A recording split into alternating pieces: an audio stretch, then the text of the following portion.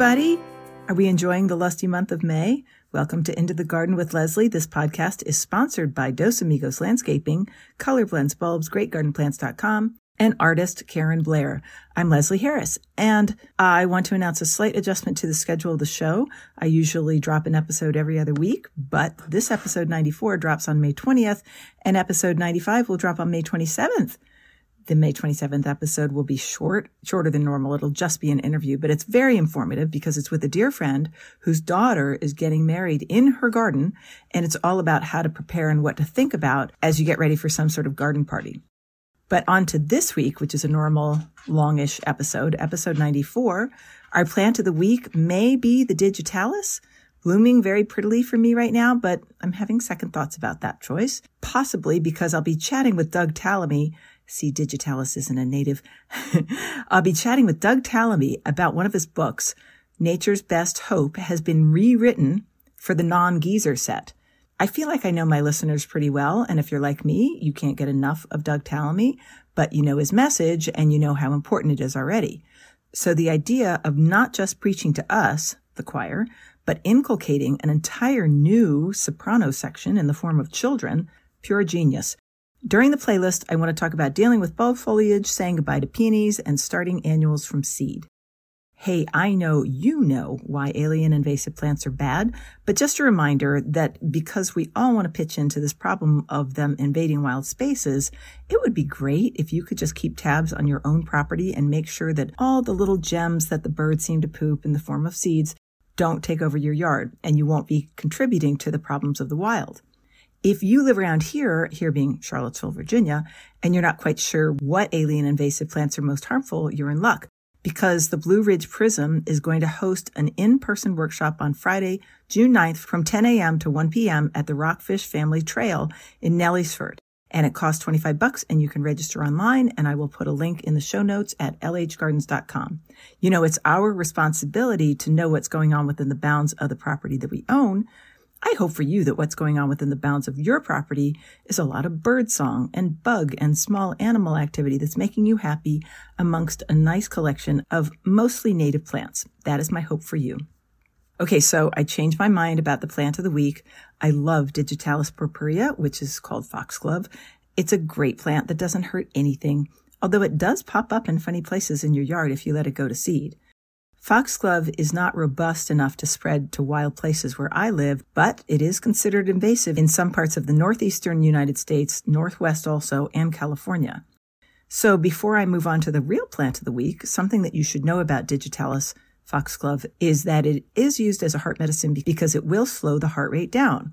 If you happen to reside with mammals that enjoy eating plants willy-nilly without caring what they may be, that slowed heart rate would get past the point of good health and to the point of stopping.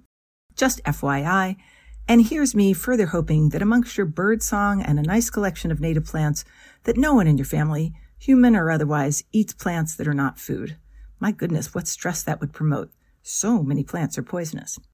So as much as I love a good foxglove, I simply can't have a non-native for the plant of the week if Doug Tallamy is my guest. So let's change gears, and I'm going to choose the Zizia aurea, or the golden Alexander. By the way, if you listen regularly, you know that I am not a slave to growing all native plants. But I like to have a good population of them in my yard, and I like to promote them when I run into one that makes me happy in terms of aesthetics. The golden Alexander is an herbaceous perennial that blooms well in sun or shade. Zizia aurea is native to eastern Canada all the way down to the southeastern United States. It grows in zones 3 through 8. It's about 3 feet tall, about 2 feet wide, and it blooms a bright yellow in May and June. It can handle some wet soil, but it doesn't need it, so it could be a good addition to a rain garden. It attracts butterflies with its golden umbel flowers. That's the flat-top flowers that makes her such a great landing pad for insects.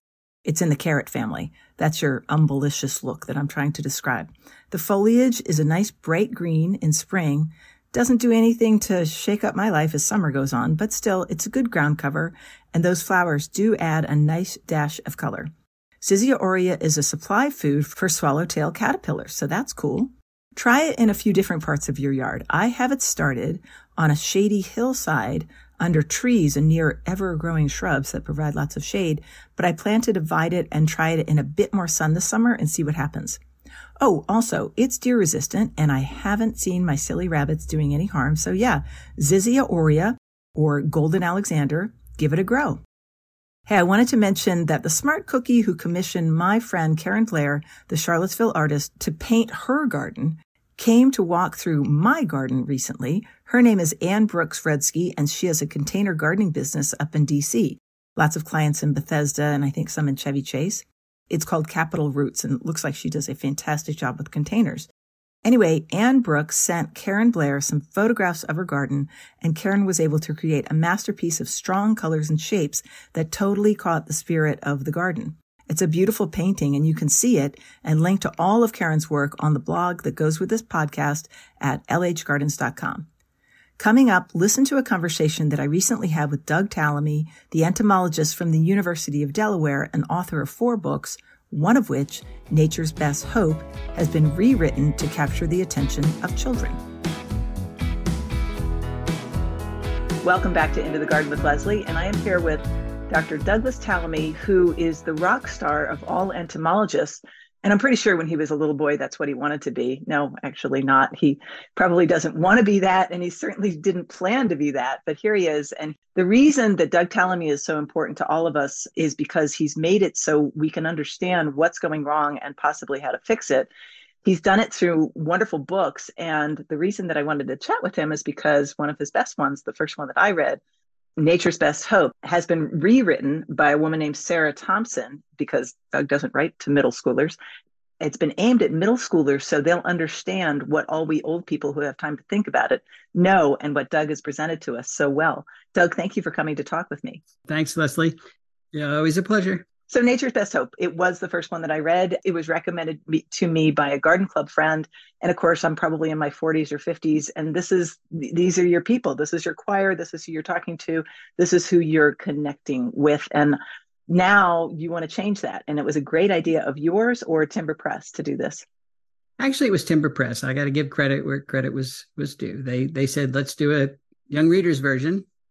As a matter of fact, they had already lined up Sarah, and I didn't have much choice in it, but it was a great idea. I mean, people have been saying forever, you've got to reach younger audiences, and, you should talk in schools. Well, how many schools are there out there? 100,000 or something? It just wasn't something I could squeeze in. I was always thinking of making a video they could show at assemblies or whatever they do. Yeah. So I hadn't gotten around to do that. I should still do that.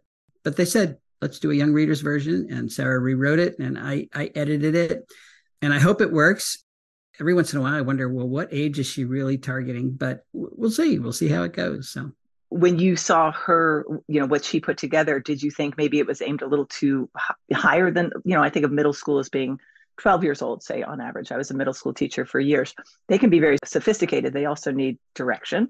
And so do you think that this book will reach out to a 14-year-old and possibly go down to an 8 or 9-year-old? What are you thinking? I think there are parts that are aimed more at 8 or 9-year-old, actually. So I don't want it restricted to middle school. It should get down to lower grades too. Okay, that's really good news, because I have a passel of grandchildren, but nobody's much over 5. You have grandchildren, right? I do. I have 9 grandchildren. Holy cow. What's the age span on yours? Keeps changing. I believe it's 8 through 15. Okay. All right. So actually, this is like right in their, bailiwick that they could in the lower grades. Yeah. Okay. And what kind of influence do you feel like you've had on them just by being you? Oh man, these are hard questions, Leslie. I am their grandpa. As a matter of fact, they call me Grandpa Da, and one group calls me Grandpa Da Ha. The fact that he's writing books and they know that, but it's the old thing. Prophets never loved at home. It's just something I'm doing. Everybody in the family's doing something, and I don't think it's all that special. But. Oh, okay. All right. So you haven't used them as like your little guinea pigs, like, come on, you people, follow me. No, I have never said follow me, but I have used their pictures in a number of talks and the books, and they seem to enjoy that. So, child and nature. One of the consistent themes, right as soon as I wrote Bringing Nature Home onward, is people would come up to me, and really my audience has always been the retired segment. They've got the time and the money to actually do something. But their first comment is, how come we were never taught this? And it's a good question. How come they were never taught this? Well, first of all, we really hadn't put it all together when we were kids. So that's a pretty good excuse. There's a little bit more of it in schools now, but not nearly enough. And one of the things I've lamented the whole time is the low level of the ecological IQ of the American public. It is not part of our culture. This is improving, but it has not been part of our culture. I was telling a lady the other day, she was asking me questions, and part of the story had to be, how many caterpillars does a chickadee eat, or does any of the birds that are trying to feed their young, because you need so many caterpillars. I started going on about that, and she said, wait, what's a chickadee? So I realized I had to back up a little bit there. And unfortunately, that's where so many of us are. A newspaper guy interviewed me the other day to talk about hummingbirds. He didn't have a clue about hummingbirds, any bird, any plant, anything. And unfortunately, I think that's the standard. So getting the knowledge that there is biodiversity out there, that we need it, we're not going to live without it, that insects are important, that it does matter when things disappear. It's just not on the horizon. And the most important one is that you as an individual can help solve this biodiversity crisis. If you own land, then you've got a wonderful opportunity. You can change the ecosystem in your yard, and you can do it pretty easily. And if you don't own land, you can volunteer and help somebody who does, or help a land conservancy or something. So there's something everybody can do, but only if they realize it's one of our number one priorities. It's right there with climate change, the biodiversity crisis. And we still have a long way to go in getting that message across. So this, young readers version, good. We're going to start younger. Yeah, I think it's great. You're cultivating a choir instead of preaching to one that's already been converted. I would say that just in general, just looking at, the age and the busyness factor of my own kids, they're in their 30s now, and they're busy raising these small, impressionable people that we hope to brainwash. Teach. My kids were brought up that nature was good, and that, I'm constantly in the garden. I didn't have any spray bottles of anything. I just wanted to have pretty flowers. It was mostly because I saved my dollars for pretty flowers. I would not spend money on spray bottles. I wouldn't know how to use them. I accidentally was good about that from the onset. But my son, for example, who saw me year after year after year, if I saw a spider inside the house, I would carefully catch it and put it outside. I was in his house a couple of years ago, and his wife glanced at the wall and just pointed, and he grabbed a paper towel and just smushed a spider and put it in the trash can. And my eyes got big, but I said nothing. I love my son. I love my daughter-in-law. They're wonderful people. And later he said, you might wonder what that was about. She was just raised in a household where that's what you did. And I'm taller, and she asked me to do that. And there's so many things that she does for me. And so, marriage is like that. And I said, okay, there's nothing I can do about that. Good news is that woman's 4 children are off to school and learning about, like just yesterday, she sent a ton of photographs of her 4-year-old boy who is building habitat in his classroom for insects. So I know, isn't that great? The adversarial relationship that we have with bugs that you love can be overcome by people who don't even know that it exists, right? That's what education is all about. Another thing that is really not on our horizon is the impact of what we do on our property, how that impacts everybody else's property, how that impacts your local ecosystem. We've got this idea of private property rights. We're allowed to do anything we want.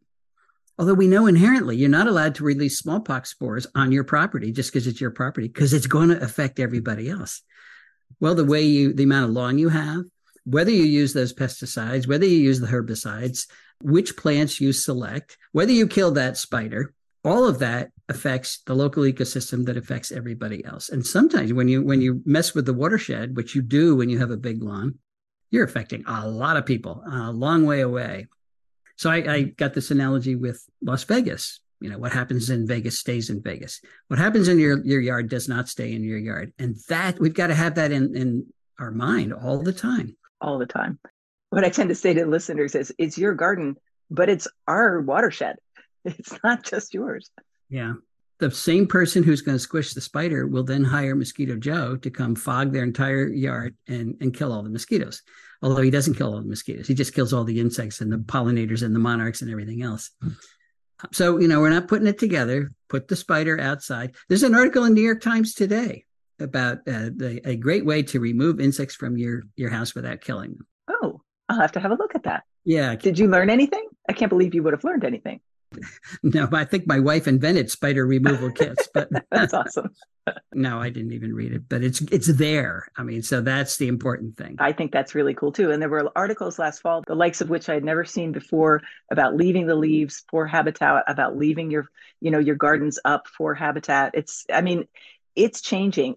So tell me what your process was in the production of this new book. Did you have to guide her every step of the way, or did you just look at it at the end? No, I looked at it at the end. She wrote it. And I had to okay it. I had to edit it, make sure she got the facts right. And she did a very good job. Most of the facts were right or very close to right. So I had to read every word, but I didn't change a whole lot. She has done this for this age group for other books. So she's got a lot more experience in it that way. And, I think of kids the way we were when we were kids. It's a different culture now. They are really different. And I have to appreciate that the people who actually work with young kids know what they're doing. I have been working with, quote, kids my entire career, but they're college kids. And even then, I've seen that they've changed a whole bunch, not necessarily in a positive direction. So how you communicate, right now, communication is all through apps and texts. And speaking doesn't count so much anymore. And the things that are important to them, a lot of it's different from when we grew up. So I gave Sarah a lot of free rein there and said, okay, you know what you're doing, and we're just going to see. The message that you want to get across to children not only is that nature is essential, but also that there's an entertainment value there, that you could turn off your screen and get some fun outside. Do you remember any parts of the book that talked about that? Yeah, we really are born with an inherent, at least, interest in the natural world. And our parents can squash that right away. If the mother screams when you're 2 years old, you remember that. That was, that's got to be bad.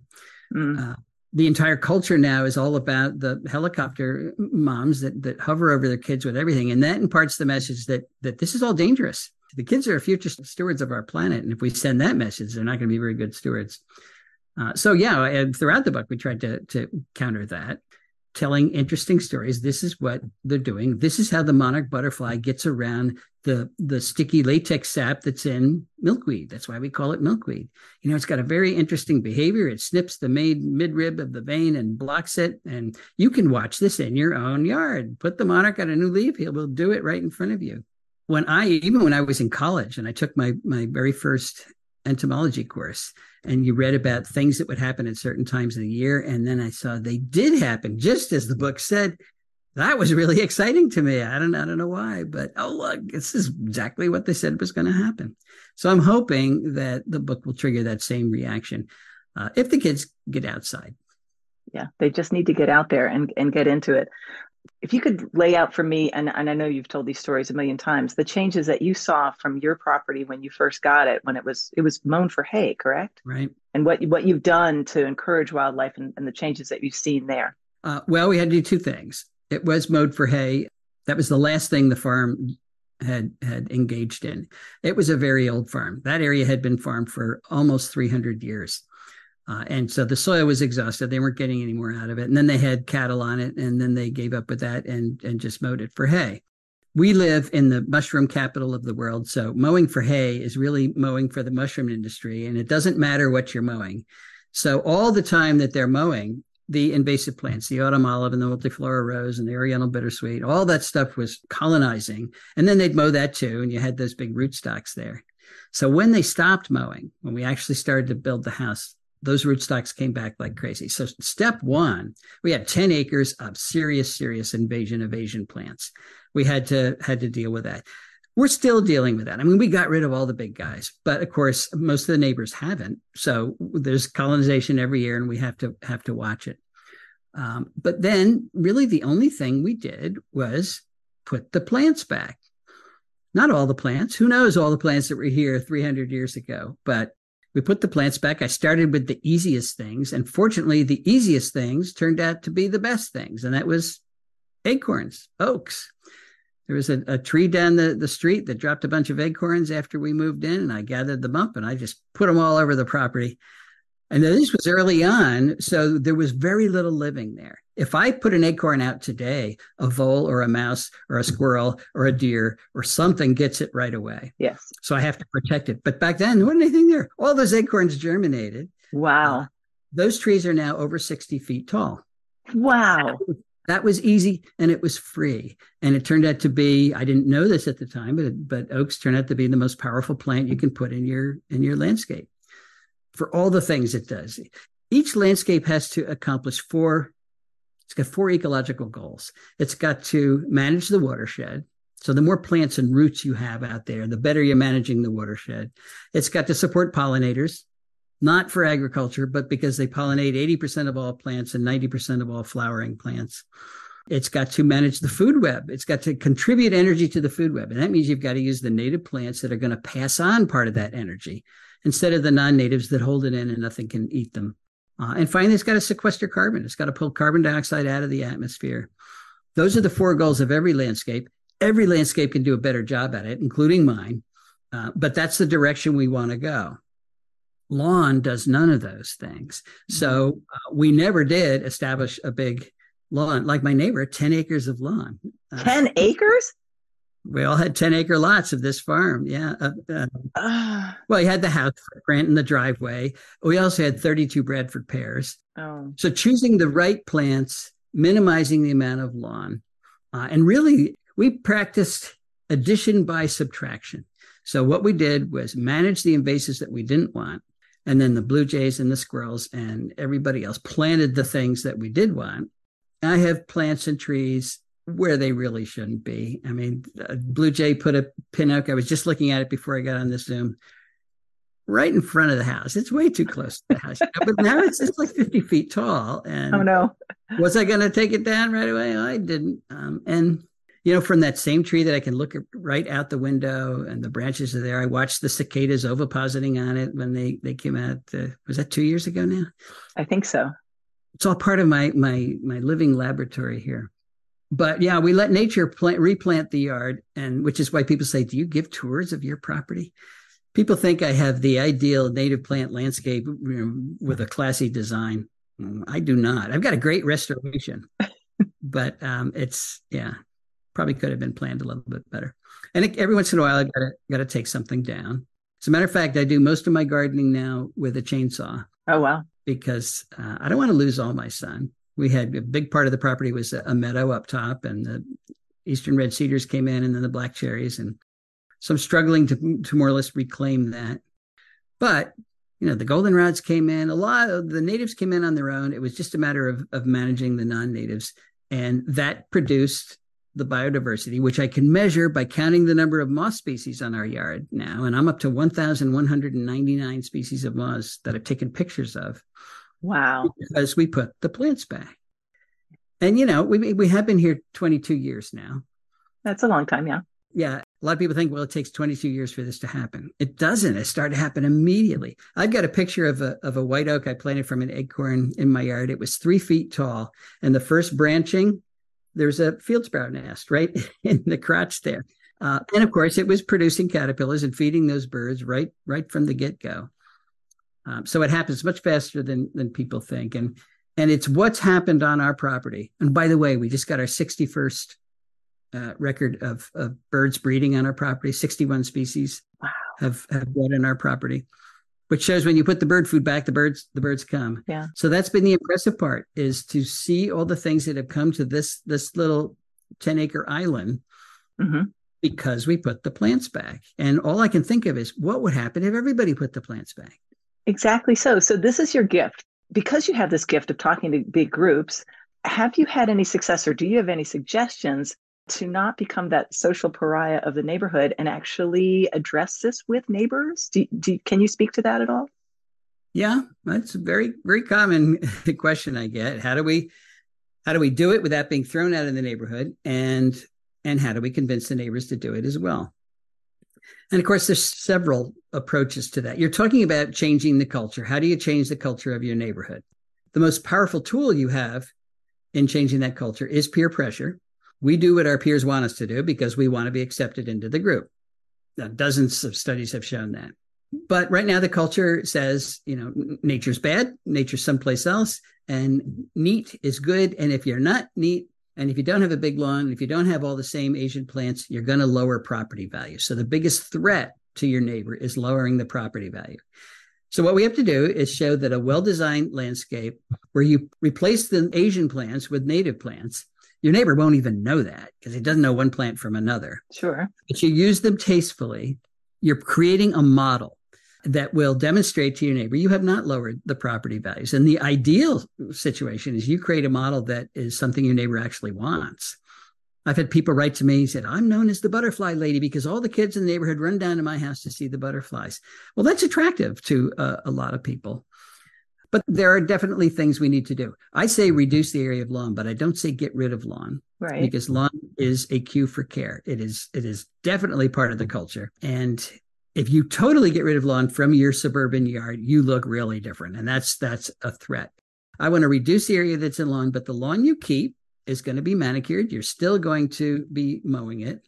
A lot of people have the idea that native plant landscaping is no landscaping. You just don't do anything. Not so. It needs to be managed. You need to be keeping those invasive plants out. So lawn can be used as a cue for care by including 1 or 2 mower strips of lawn, outlining new flower beds. Mm-hmm. One of the things I suggest, and we've shown is very important for the caterpillars that are developing on a tree. They need a place to pupate under that tree. So I want people to create beds under their trees, right out to the drip line, mm-hmm. instead of having lawn right up to the tree, which everybody knows is bad for the tree. The tree doesn't like that. Right. So that reduces the area of lawn right there. And you end up with these swaths of grass that go through your landscape. It guides you. You can actually go out and walk in your yard without getting sunburn.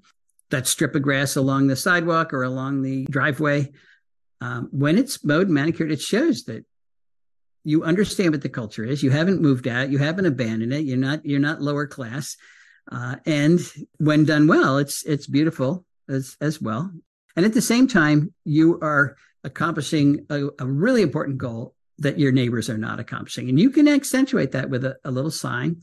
That's what all these habitat signs are that people can get, the National Wildlife Federation. You can get a homegrown national park sign. And so people understand there's a goal here. There's a reason I'm doing this a little bit differently. But the big difference here is simply I have more plants in my yard than you do. Now, they're different plants too, but people don't know that. No, they don't know.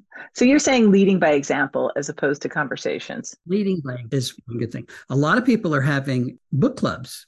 They're taking one of my books, they have a book club and they discuss it. That's a way to get information out to your neighbors. And a lot of people complain about their HOAs, their homeowners associations. Don't let them do this. And I encourage people to join their homeowners association. These are people, they're your neighbors who are concerned about that property value. So you have to educate them, give them examples of how well this can be done, how it's not going to lower the property value when it's properly done. As a matter of fact, there's also a lot of studies that show trees added to properties increase the property value. I can imagine. Hands down. When you've got trees, that property is worth more. So it's nonsense that it's going to lower the property value. There's a lot of urban legends, not based on anything. So if you have plants in your yard, you're going to have rats and snakes and all kinds of other things. There's especially the rat part. Yeah. I mean, snakes, I would welcome. Rats, not so much. It's a Norwegian, pest that lives in our sewers eating our garbage. I mean, it has nothing to do with native plants. So we do have to set the record straight when we get a chance. But joining the Homeowners Association, educating them from within, and I'm getting emails now from people who've done that say, that works.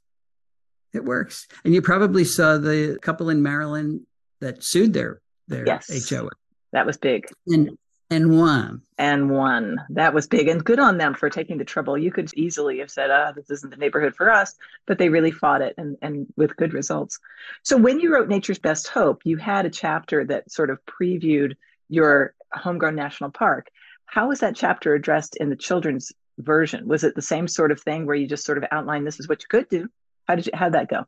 Yeah, same chapter, just rewritten for kids and emphasizing this is where the fun part comes in. You get to create a national park in your yard. You get to follow what's happening in that park. You get to have a huge influence on addressing this biodiversity crisis. In other words, it empowers the child that's reading this. And they're in an age where they love that. Oh, yeah. I get control over something. Yeah. Even if mommy and daddy don't want to do this, I want to do this. Give me a little piece of the yard. And it can be little, put an aster in a flower pot. That is good enough. You can be a member of Homegrown National Park because the monarch can fly by and use that. And so then the native bees. So it's really just formalizing the things you can do to increase biodiversity in your yard that one child can do. They can change the light bulb from a white bulb to from a white bulb to a yellow bulb, and that'll decrease the number of insects that you kill. Or turn the light off. Yeah. Anybody can do this. It's not very hard. All right. So great. So that chapter is there. And then just so people, I know that everybody who's listening to this probably knows about the Homegrown National Park I'm on. It is very easy to join. I'll put a link in the show notes. And it's, as you said, it could be that pot with an aster in it on your balcony, or it could be full on, you don't have to do everything all at once. This is not a huge ask, right? Yeah. And you don't even have to do it all before you join Homegrown National Park. So first of all, it's free. So, it doesn't cost you anything. We're not pulling members away from Audubon or National Wildlife Federation or anything else. So you're still a member of those groups. Well, what we want to do is get that successful conservation you are doing on your private property, get it on the map so that we can see how well we're really doing. We can see where there's big gaps in between places that have some habitat. It's obvious. We're in the 6th great extinction event right now, even though we've got parks and preserves. So they're not enough. We've got to do conservation outside of parks and preserves. That's on private property. And that's why we've got to get those private property owners to join Homegrown National Park and start to convert it. So you're making a commitment that this is in the back of my mind. When I plant a new tree, it's going to be a good native tree. If a tree dies, I'm going to replace it with something that's contributing energy to local food webs. Maybe I really will reduce the area of lawn. Maybe I really will get rid of those burning bushes and Bradford pears and things that are serious invasives. Barberry, porcelainberry, these things that are really transforming our natural areas. There's a lot of things people can do. So if you add up the major national parks in the country, it's still less than 20 million acres. And I came up with the 20 million acres because in 2005, a woman did a study looking at the number of acres of lawn that we have in this country. And in 2005, it was 40 million acres. Right, yeah. Now it's about 44 million acres. So it's still growing, which is an area bigger than all of New England combined, dedicated to lawn, which is an ecological deadscape. So I'm saying, what if we cut that area in half? What if we really did reduce the amount of lawn that we had? All kinds of benefits to doing that. That's where we can come up with this figure that is going to create the biggest national park in the country if it's 20 million acres in size. We don't want to stop at 20 million acres, by the way. There's a lot more land out there than that, but it's a good starting point. So I know that your time is very precious, but just leave us with a few thoughts on what your hopes are for this new edition of this book. My hope is to jump down a generation or 2 generations into helping us change the overall culture. I don't want the person who's interested in saving biodiversity to be an outlier. I want them to be the in-group. It's going to be what everybody does. And the person who doesn't help biodiversity is going to be the outlier. If we don't include kids in this, it's not going to work. We're not going to rely only on kids. A lot of people say, address the kids and they'll do it in the future. Yeah, you're going to do it in the future. That's good. But we can't wait a whole generation. So we're not letting the old folks off the hook here. We need everybody at once. And if it's not in our school system, it certainly isn't part of our culture. So it's part of this changing the culture that we should no longer have an adversarial relationship with nature. We need to have a collaborative one. We can't live without nature. We are part of nature, I think. We are part of nature. We depend on it. So it's essential to our future survivorship. And if that's not part of our education, there's a serious problem. Doug, thank you so much. I'm so excited about Nature's Best Hope. You always fill me full of hope when I listen to you speak. We'll be back in a few minutes to talk about what to do in your garden this week. Are you ready to create the garden of your dreams? GreatGardenPlants.com is here to help with perennials and shrubs delivered to you at your house. With over 800 plants to choose from, you'll find exciting new varieties and old favorites. And their website makes plant shopping easy because you can use filters to figure out things like zone and light and color. And once you're ready to order, they let you select your own shipping date at checkout so you can schedule ahead of time. If you're worried about shipping plants in the mail, you cannot worry about shipping plants in the mail because they're going to arrive in great condition, but they're guaranteed. And as a listener to the show, you can save 10% on your first order with the code Garden with Leslie. So visit greatgardenplants.com, shop with the code Garden with Leslie for 10% off, and happy gardening. So Doug Tallamy, he has a gift of making it so that we all understand better what we have to do. The trouble is that he needs to get his word out to more people. So I think it's fantastic that this step has been made for the younger generation. I also think it would be good if he got a film out for schools. We need as many people as possible to understand what's going on here and that it isn't good. Just in case you're new to Tallamy's work and you would like a few ideas on how to contribute, here's a quick list of what you can do very simply and easily on your property. 1, no herbicides, no pesticides, because you know now what happens on your property doesn't stay on your property. That goes for alien plants that are happy to explore outside of your property lines. Get them out of your yard and they won't have as many chances to multiply. No lights on at night unless you feel like they're essential. Lights attract bugs, bugs die. Even if the lights are essential, you know, they could be hooked up to motion sensors and they can have yellow bulbs. If you have an outdoor cat, put a bell on the collar. Songbirds are more and more in short supply. Please be aware that mosquito fogger services do not kill just one kind of insect. And they also don't work because mozzies can fly from up to a mile away to sample your epidermis. I'm sorry, I hope nobody who's listening has a dear relative who owns one of those services, but they're not good. And native plants have a nice population, but be aware that large native trees solve all the problems that we hostel lovers present by liking our fun things that are from Asia, well, a 50-foot oak tree is going to relieve you of your duty almost by itself.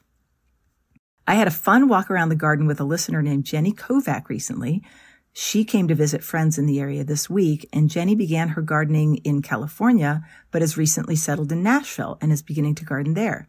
She brought her friend Leslie Shear. It was fun to share my messy garden with them, and I even shared some plants. Mind you, she did smother me with flattery about the podcast and additionally brought up a bottle of Tennessee whiskey, which made it even easier to do the deal. But I thought I would list the plants that I gave her because they're all things that grow extremely well for me. And in short order, they've become really good sharing plants because, well, they could actually use some editing in my garden now. So with this list, you get plants that do spread, but not obnoxiously, and they don't invade wild spaces. And I love them all. Okay, for deep shade, there was Japanese fern and ostrich fern. For dapple shade, polygonatum, which they call Solomon seal, the begonia grandis, and heuchera. My favorite type is autumn bride, which is a bright spring green, and it spreads a little bit. And then for sun or partial shade, Japanese anemone and comfrey. The botanical name for that one is Symphytum officinale. And which of these plants on that lovely sharing list is native to the good old US of A? Not many, unfortunately. Just the Heuchera villosa, autumn bride, and the ostrich fern. But they're all lovely sharing plants. Hey, let's talk for a minute about saying goodbye to bulb foliage. Now is the time when your mass plantings of daffodils are not bringing joy to your heart because it's just splayed green foliage, and you might want to stick some zinnias in there, and there's not even any space to do it. If you want your daffodils or other spring flowering bulbs to get fed properly from the sun, you got to leave the foliage until it starts to wither. Don't fold it up, don't braid it. Otherwise, you might just as well cut it off because the energy from the sun needs to get to the roots. And your crazy housekeeping, and by the way, formerly that was my crazy housekeeping. I used to do that stuff, but now I understand the system better. Anyway, tying up those stems will keep the vascular tubes, which are called phloem, from doing their job, which is to get the energy from the sun down to the roots, the bulbs of the plant. I have heard evidence that once the foliage is actually down on the ground, not sticking up, but maybe still green, you are good to go on getting rid of it. This makes sense to me because of what I just said about braiding it and the crazy housekeeping stuff. The conduit, the phloem, would be bent in such a way that the food from the sun probably wouldn't flow very well to the roots through that vascular system, if you see what I mean. Anyway, many parts of my garden look like a dog's breakfast right now because of bulb foliage. But you just have to put your patience hat on and wait. Finger combing it all in one direction so that it's not at least completely crazy could help you, but don't go too hard on it because of what I talked about breaking down that system. Once it's down and once it's brown, there's certainly no reason to have it around. And I tend to get rid of it even before it's brown. I know that's cheating, but I do. How about saying goodbye to peonies? Mine are almost finished flowering now, and this is a plant that I definitely deadhead. Peonies do produce seeds, and I find a few little seedlings in my garden from time to time when I've missed a deadheading moment. And that's kind of fun to come across, but those little fellows don't bloom for years. Well, for me anyway. So my druthers is to deadhead, and when I do, I reach pretty far back on that branch that held the flower so that I don't see the cut that I made. Then my peony becomes a boring green mass for the next couple of months. Uninteresting, but inoffensive, until the foliage becomes crispy and sometimes even mildewy. I have no qualms about cutting that look away in August or September. And I also wanted to talk a little bit about starting annuals from seed. Depending on where you live, your soil might be warm enough to be happy to germinate some zinnias, cosmos, marigolds. I mean, those easy seed annuals that make it difficult for us to justify having bare spots in the garden in July. So get out those seed packets and have a good time. I'm a bit of a control freak, so I always start them in trays or pots, and then I put them exactly where I want them. But if your preference is to sprinkle them around like so much Parmesan on a good pasta dish, I bet your garden is better looking than mine for it. And what to listen to? I would say Ed Sheeran's new album. It's called Subtract, and that dude is talented. Okay, we've done it again. If you have any questions or comments or corrections, please reach out to me on Instagram. I am Leslie Harris LH. My website is lhgardens.com, and please go there and have a look at the blog that accompanies the podcast.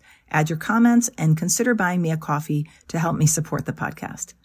I'd like to thank our sponsors, Dos Amigos Landscaping, Color Blends Bulbs, GreatGardenPlants.com, and my friend, artist Karen Blair. Oh, by the way, Color Blends is a third-generation company offering top-size flower bulbs directly to ambitious residential gardeners and landscape professionals at wholesale prices. I am loving all the alliums that are sprinkled all over my yard, and I got all those bulbs from Color Blends. I named the show Into the Garden with Leslie because I'm really into my garden. I want to get you into yours, and I'll see you next week for our chat with my friend Robin on how to get a garden ready for a wedding or whatever big party you have planned.